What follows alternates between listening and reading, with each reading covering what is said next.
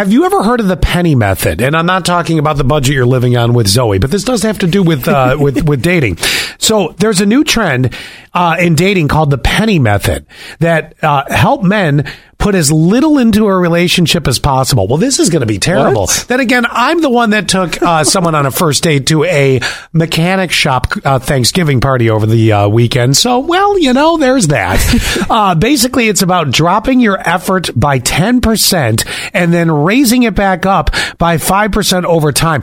I feel this is stupid. I feel this is going to cause fights. Let's listen to what this is. Imagine a girl is a piggy bank. In order to get her interested, obviously at first you have to be feeding her $100 bills. But putting in $100 bills is a lot of work. So eventually you reduce it to 90. It's only 10%. So if she tries to bring it up, she's going to sound crazy at this point. The next thing you do is you move it back up to 95. Now, instead of feeling like she lost 5, which is how she would feel if you went directly from 100 to 95, suddenly she feels like she's gained 5. Basically, you just keep repeating this cycle and weaning her off your effort until you get to the point where you're giving her pennies and suddenly she's excited to receive a nickel. That is horribly manipulative. Crazy idea. How about you do your best all the time?